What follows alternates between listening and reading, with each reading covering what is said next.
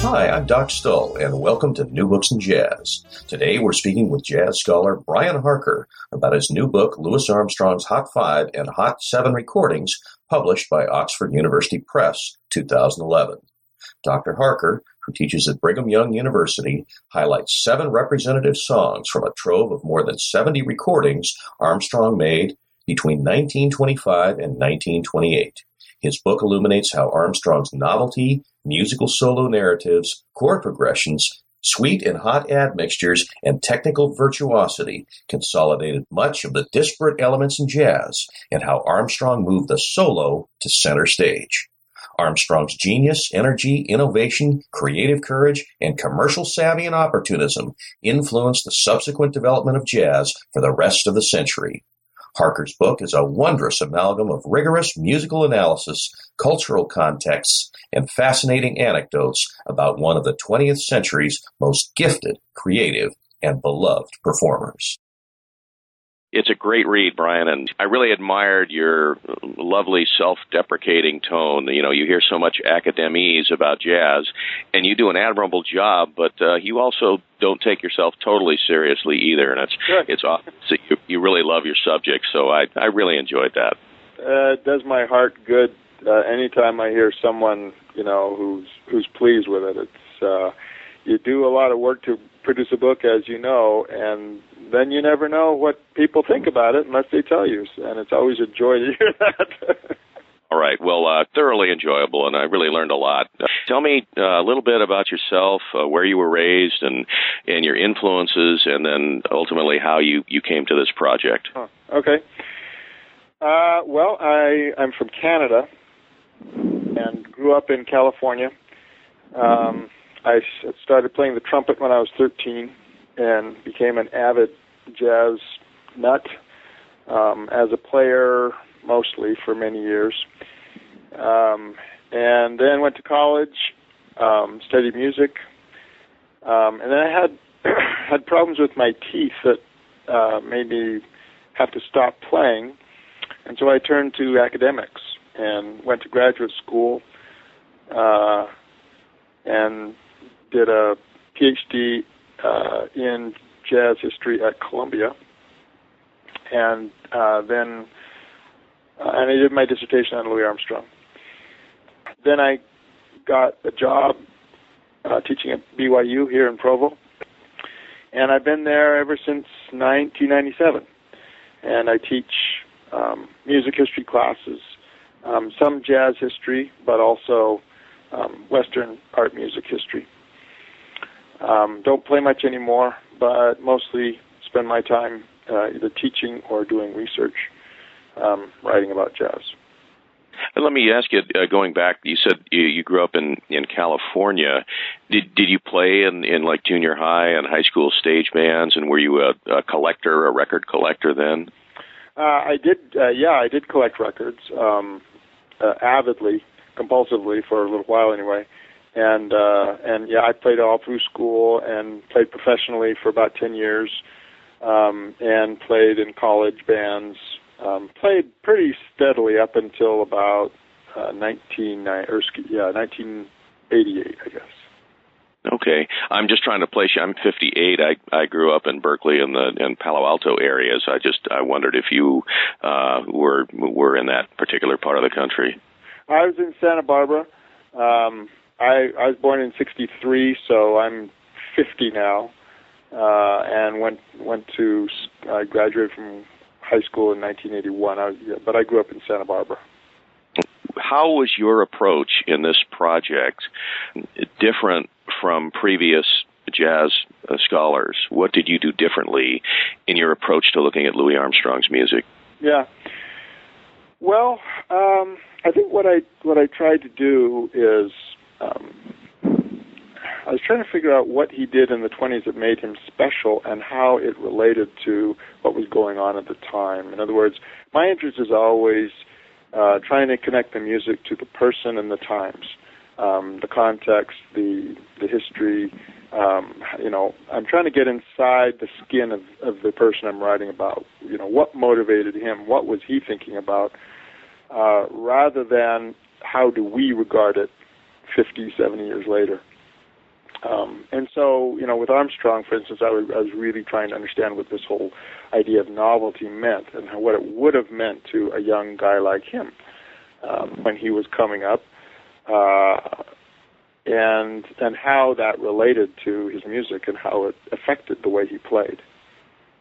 Tell the listeners just a little bit about the Hot 5 recordings, and then you picked these 6. This was the first of the 6. So what were the Hot 5 recordings, and why did you pick this one out? Well, yeah, the Hot 5 recordings were a series of some 70-odd records, 78 RPM records that Armstrong made between late 1925 and late 1928. And this was with a small New Orleans-style group, all friends of his, people he knew well, people he felt comfortable with. It was not a working band. It was a recording band strictly, with maybe 1 or 2 exceptions. And in all of these records, there's a few that sort of bubbled to the top and became beloved by connoisseurs and jazz lovers. I should say that the whole series was enormously influential on jazz musicians at the time who were paying attention to them. And then particularly later in the 30s and 40s as people discovered what was happening back in the 20s. And musicians and critics kept going back to the Hot 5. They became sort of a touchstone for jazz in its early formative stages. Because Armstrong in this series really sort of defined the parameters of what jazz ought to be, or at least according to the consensus of later generations.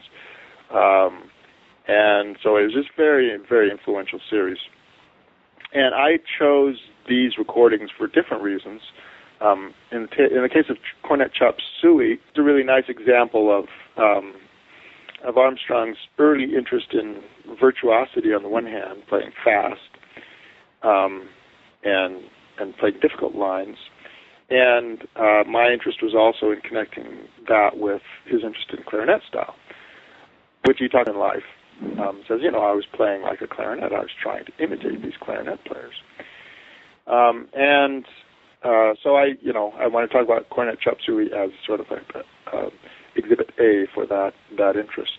And then the other records that I chose, and they're not the only records I could have chosen or someone else could have chosen, but I think they're pretty standard in the sort of the pantheon of great Louis Armstrong records. But I chose them for different reasons. Potato Head Blues reflects his interest in harmony, in my view.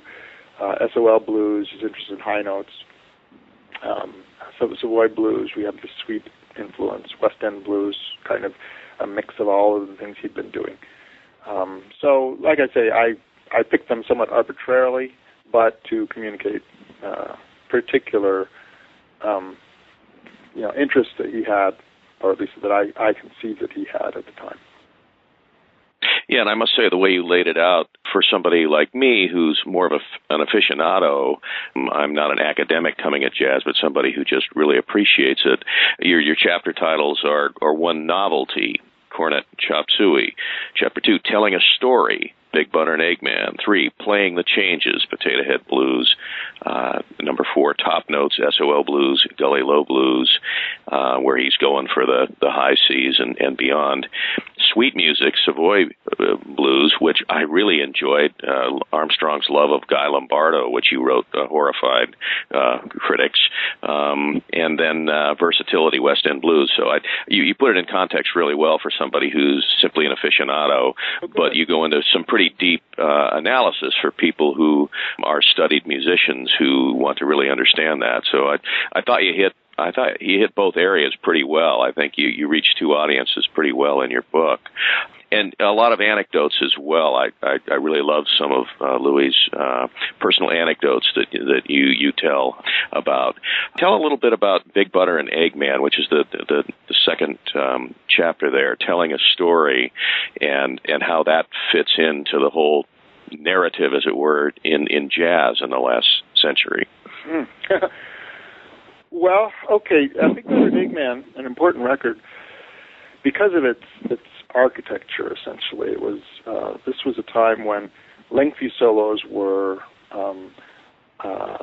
not as common, at least as best we can tell from the recorded record. And when they were performed, oftentimes they were kind of haphazard or slapdash with not a lot of strong, structural connections holding them together. Armstrong comes along and plays Big Butter and Eggman, which is this, beautifully conceived and organized solo that really hangs together in just about every possible detail. It's interesting that this solo was one that he had evidently worked out in advance and played over and over again the same way. He worked hard to get it just the way he wanted it, and you could see that in the very careful structure that it demonstrates. And this was a thing about this record that critics noticed early on. Gunther Schuller and Andre Hodder and others recognized this solo is beautifully organized. And so I used Big Better and Eggman to show an example of Armstrong's seemingly innate gifts as an organizer, as an organizer of music within an improvisational setting. And it's really hard to know how that organization affected, subsequent musicians, but it seems plausible at least. Well, first of all, we know that musicians were paying attention to this solo. They knew it, they learned it, and it seems, like I said, plausible that this solo may have sort of turned enough heads to set a whole generation in the direction of more organized, careful, thoughtful playing. Yeah, and you mentioned in what you just said about Armstrong's innate gifts, but you also mentioned and take pains to mention in the book that obviously he went over and over and over and practiced over and over and over. So it was the result of obviously somebody who had genius, but also practiced endlessly to get it right. Yeah, I think that's absolutely true, and we are, sometimes you get the feeling listening to things and reading about early jazz that it was all just spontaneous and they just walked in and did it. But Armstrong was a very serious and committed professional and spent, as you say, hours, working on things on the bandstand, off the bandstand. And I think his art was more steady and deliberate than is given credit for. I wanted to move on to playing the changes in Potato Head Blues, but one thing that really stood out in your book, in your description of Armstrong and your analysis, he was a creature of commercialism, but it wasn't crass. He himself said, "Look, I'm trying to make a buck, and if only musicians listen to musicians, I'd never make it. No one would ever make any money." Right. And so that his integration of novelty things and playing high C's and all of these things were attracted to gain an audience, and his flirtation with sweet music and Guy Lombardo, which horrified jazz people, but he went where he loved, but he also went where the money was, but that didn't really get in the way of his artistry. He didn't comment on his own artistry. It's people like you, in retrospect, who see it. But he was just really a regular guy and took pains to emphasize that he was a regular guy, that he was trying to make a buck. Yeah, I think so. He had an amazing gift to take very pedestrian musical materials and sort of put his own spin on it and make it artistic and beautiful. So like you say, even when he was playing pretty trite material, not always, but sometimes, you can just really create something memorable and special out of it. So talk about Potato Head Blues and playing the changes and how that differed in your analysis from Big Butter and Eggman. Yeah, with Potato Head Blues, it's a striking solo because it's so arpeggiated in the sense that it's very chordal, not as musicians would say linear or melodic in its structure, but it's very sort of up and down playing chords. And it was interesting to me because prior to Armstrong, trumpet players really didn't focus a heck of a lot on playing arpeggios. And after Armstrong, and particularly in the 30s, that completely changes. Not only trumpet players, but saxophonists and other musicians from the swing era often play arpeggiated solos, because by that time they were not playing melodic paraphrases so much anymore, or sort of modified versions of the melody, but they were playing on the chord progression itself, and so it makes sense that they would be playing more chordally based solos. And as I see it, Potato Head Blues was sort of an early manifestation of that interest in playing on the chords rather than on the chord progression, rather than on the melody per se. Were contemporaries doing the same thing at that time? Well, it's hard to find contemporary trumpet players doing that. Now, the interesting thing is that you do see clarinet players and saxophone players playing more on the chords, because their instruments lent themselves more to playing chordal passages. So, for instance, Coleman Hawkins, some of his early solos are fairly arpeggiated, but not so much trumpet players. And I think it would be safe to say that on any instrument, the harmony-based solo was not all that common before Armstrong's time, and that he really helped to change that. I want to go back because I missed something, and I apologize to the listeners that I wanted to go back looking at my notes. That you mentioned that Armstrong was influenced by dance, and in particular by a dance team, and was really, really enamored of their dance rhythms and integrated their dance rhythms into his soloing. Yeah. Could you talk about that a little bit? Well, yeah, there was this dance team called Brown and McGraw that he played with at the Sunset Cafe in 1926 and 1927. And they were from New Orleans. It seems possible, maybe probable, that Armstrong knew them in New Orleans. They were, I think, a little bit younger than him, but still within the same basic age cohort. And yeah, Doc Cheatham and others used to talk about how at the Sunset Cafe, Armstrong would play notes that matched their dance steps, and they were known as a very sort of energetic and boisterous tap dancing team. And the other thing is that, according to Earl Hines, the pianist that used to hang out with Armstrong in the 20s, he says that one of the numbers that Armstrong did with Brown and McGraw was Big Butter and Eggman. And so, as I look at Big Butter and Eggman, it seems to me that there is a new richness of rhythmic vocabulary there. And I'm just speculating that this richness might have been inspired by his in accompanying these dancers and their very complicated dance steps. Really interesting. So that was Big Butter and Eggman, not only telling a story, but the dance rhythms. Yeah. We talked about Potato Head Blues, which was playing the changes and going through those changes, which were not typical of trumpet players of the day.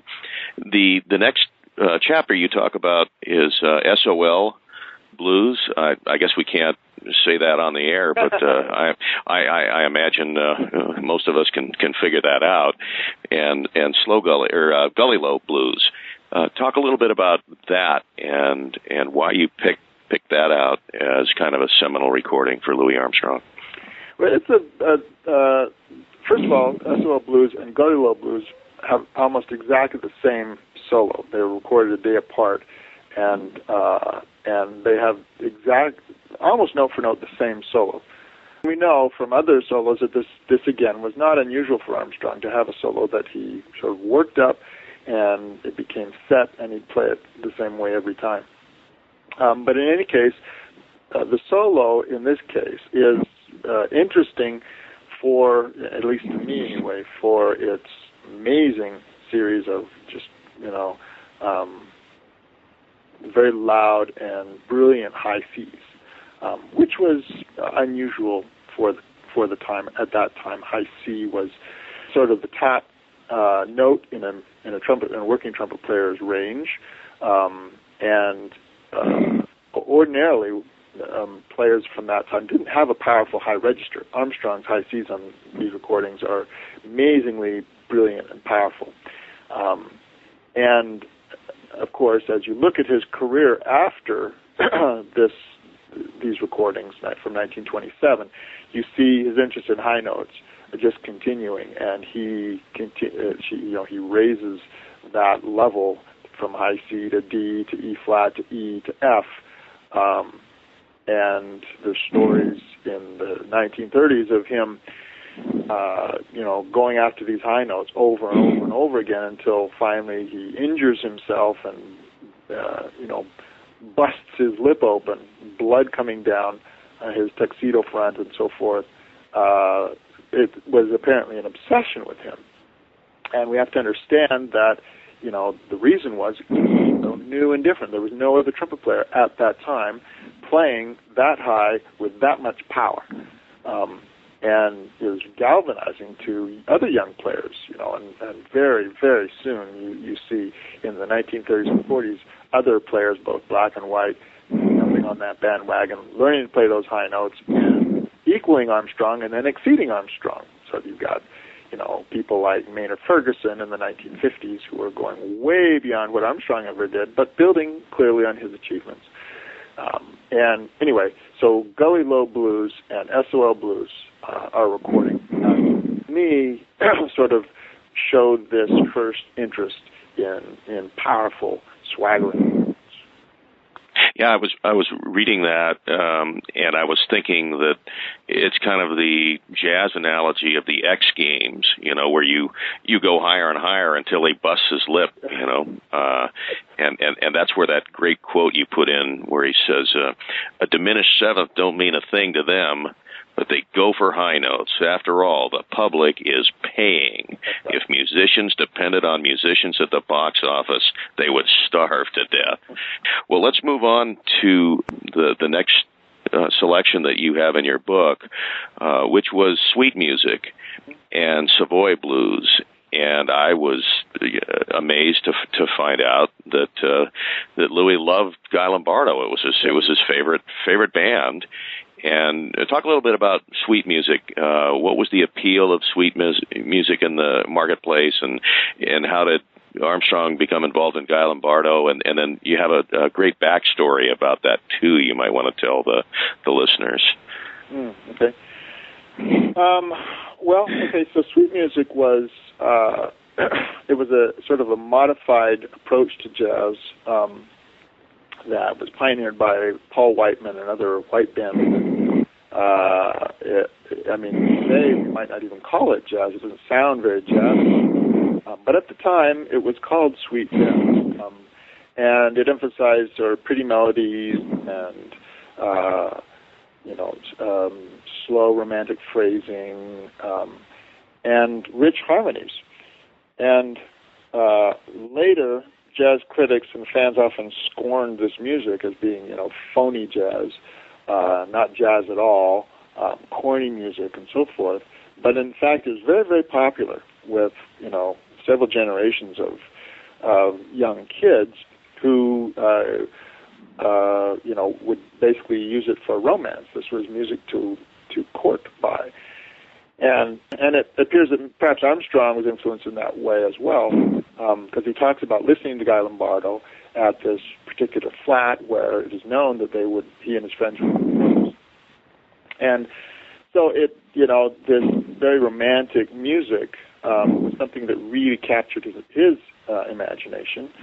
He's the first to tell us that, and he loved this music, and particularly Guy Lombardo's take on sweet music. What's interesting is that Savoy Blues was a record that was made very shortly after he started listening to Guy Lombardo. in not only on the radio but in live performances in Chicago. And again, a lot of the things that I'm writing about in this book are speculative, and I understand that. There's no proof. He never said, that this particular solo reflects my interest in Lombardo.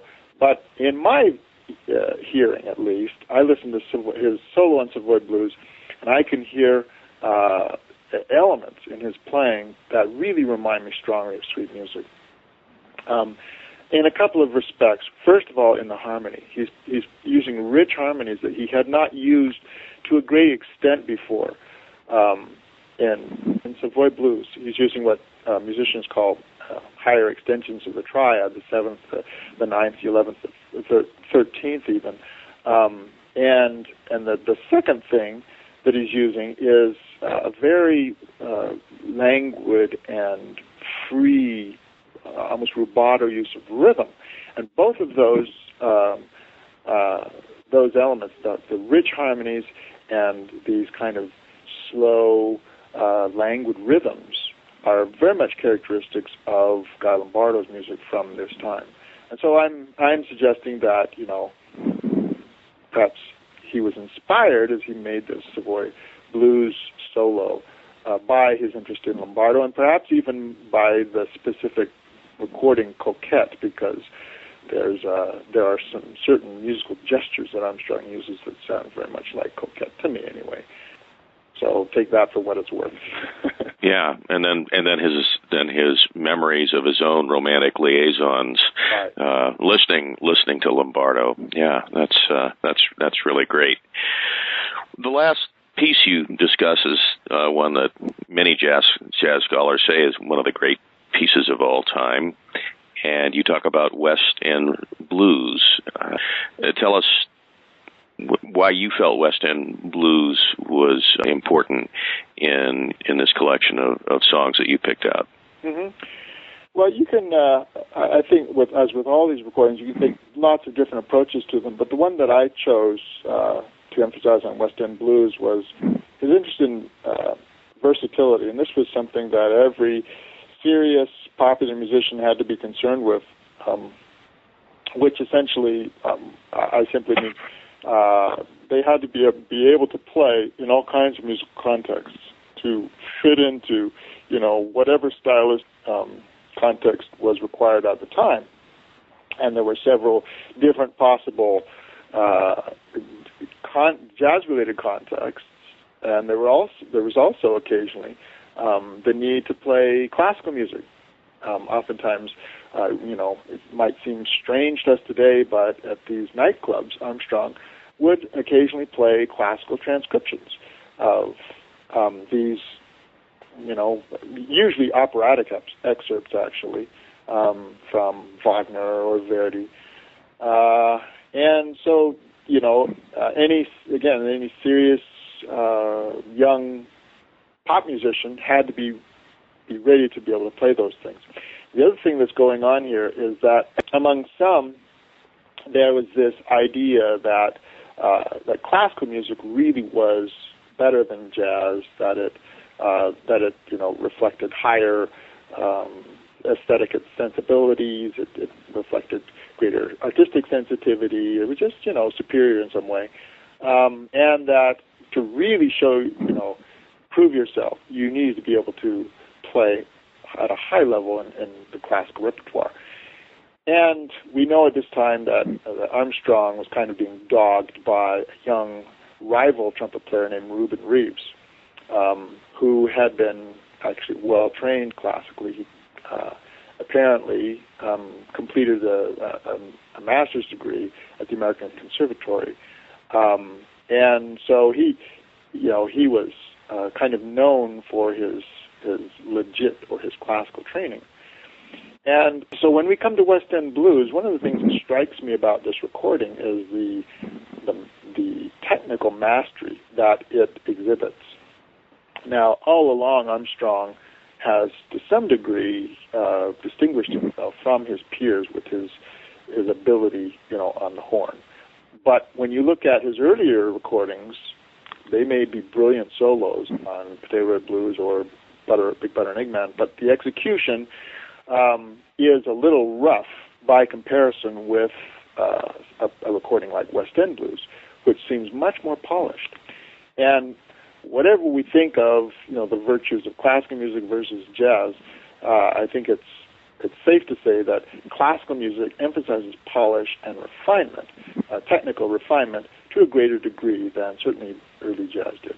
And so when I hear all this polish in West End Blues, it seems to me that Armstrong was really honing his classical chops, possibly in response to the threat from Reuben Reeves. And at least that's sort of the case that I make in this chapter.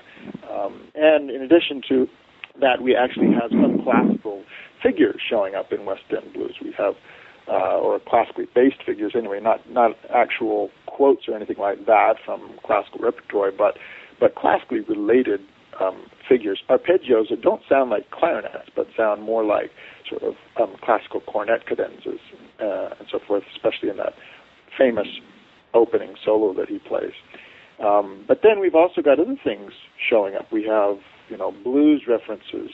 We have sort of modified clarinet figures. We've got some very gorgeous, sweet passages. And so as I hear West End Blues, I hear sort of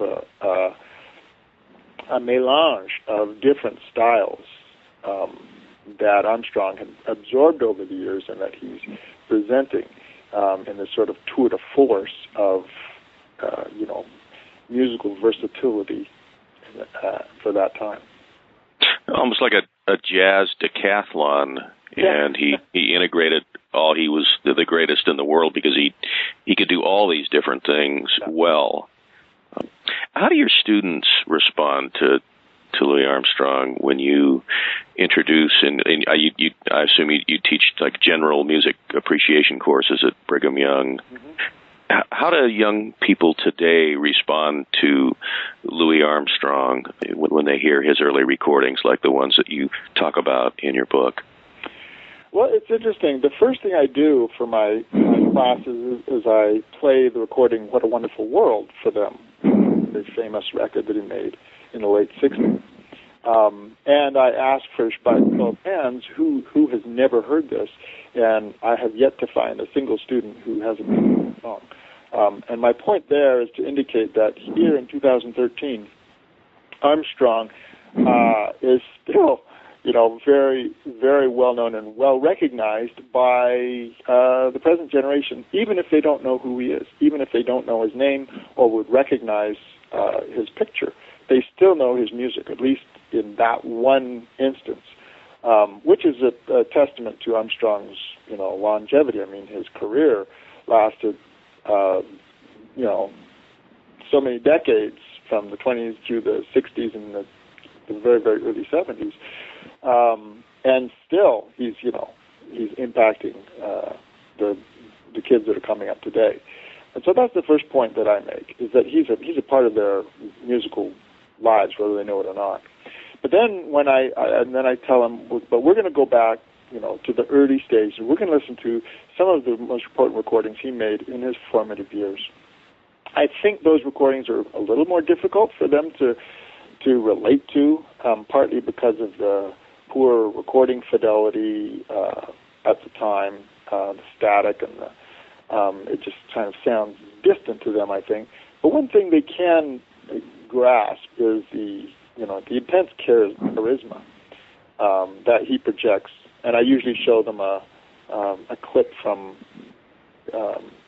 Armstrong performing in 1933, that famous clip where he does "I Cover the Waterfront" and "Dinah," and they are immediately struck by, again, his charisma on stage, his magnetism as a performer. That is also evident in his more straight sort of jazz solos from the 20s. I remember Louis Armstrong because of, in your generation, because of Hello, Dolly, again through film. Yeah. And actually Armstrong himself, you mentioned in your book that he was proud of his films and radio programs much more than his recordings. Right. Yeah. So it's interesting how American popular culture introduces people like Louis Armstrong, and then you go back and then you learn later what type of an influence they truly had. In Armstrong's case, like you say, he seemed to really be proudest of his sort of most high-profile achievements in some respects, because that was important for him as a black man in 20th century America to feel that he was getting in front of the people, that he was being rewarded for his talent by a large audience. And yet, as you say, ironically, his music, which was so popular, was also the impetus for this, very sort of focused, hardcore, elite interest in jazz as an art form. So he sort of sparked both phenomena simultaneously. Brian, you've spent a portion of your life studying this guy. Do you feel like you know him? That's a good question. I feel in some respects I do. I think he's not as enigmatic as a lot of some of these public figures are. I think with Armstrong, what you see is really what you get. He was a very honest and genuine person, evidently, and he would talk about not wanting to put on airs, and that's exactly the way he lived his life. So I don't think Armstrong as a person was a big mystery. The way someone like Duke Ellington and Miles Davis represent, much more enigmatic and opaque personalities to the public. It's very difficult to know where they're coming from oftentimes. What's, pure put on and what's the real deal. Yeah, your epilogue I thought was really interesting, talking about how Armstrong had this book that was given to him, the biographies of famous African Americans, and how he would put check marks by certain ones, and that one was actually consciously left off where you could tell that he was leaving it off for a reason. I thought that was interesting, just kind of an interesting cultural look into Louis Armstrong, relating to what you just said about him really not trying to put on airs, and what you see is what you get. Yeah, that's right. Yeah, that was W.E.B. Du Bois. Armstrong felt that Du Bois was really headed in the wrong direction. That he was trying to elevate the race in a way that was sort of, as Armstrong would have put, stuck up or conceited, putting on airs, emphasizing education and highfalutin credentials and so forth, which Armstrong never put any credence in. And so I think he was just sort of contemptuous of what Du Bois stood for in terms of his politics and his ideas of how to advance the race. I mean, Armstrong was every bit as interested in advancing his race, achieving equality, civil rights, and so forth, but he just differed with Du Bois and Du Bois' spiritual descendants, Martin Luther King and others, in the way that those goals were achieved. Yeah, well, you've got a lot in that book, Brian. I'm amazed. I can see it being used in American studies classes and obviously music classes with the music analysis. But there's really a lot there and a lot of food for thought. And I think it's really commend you. I really enjoyed it.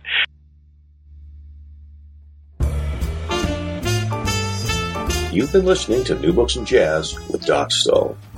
Today's guest was Dr. Brian Harker, who spoke about his new book, Louis Armstrong's Hot 5 and Hot 7 Recordings, published by Oxford University Press, 2011.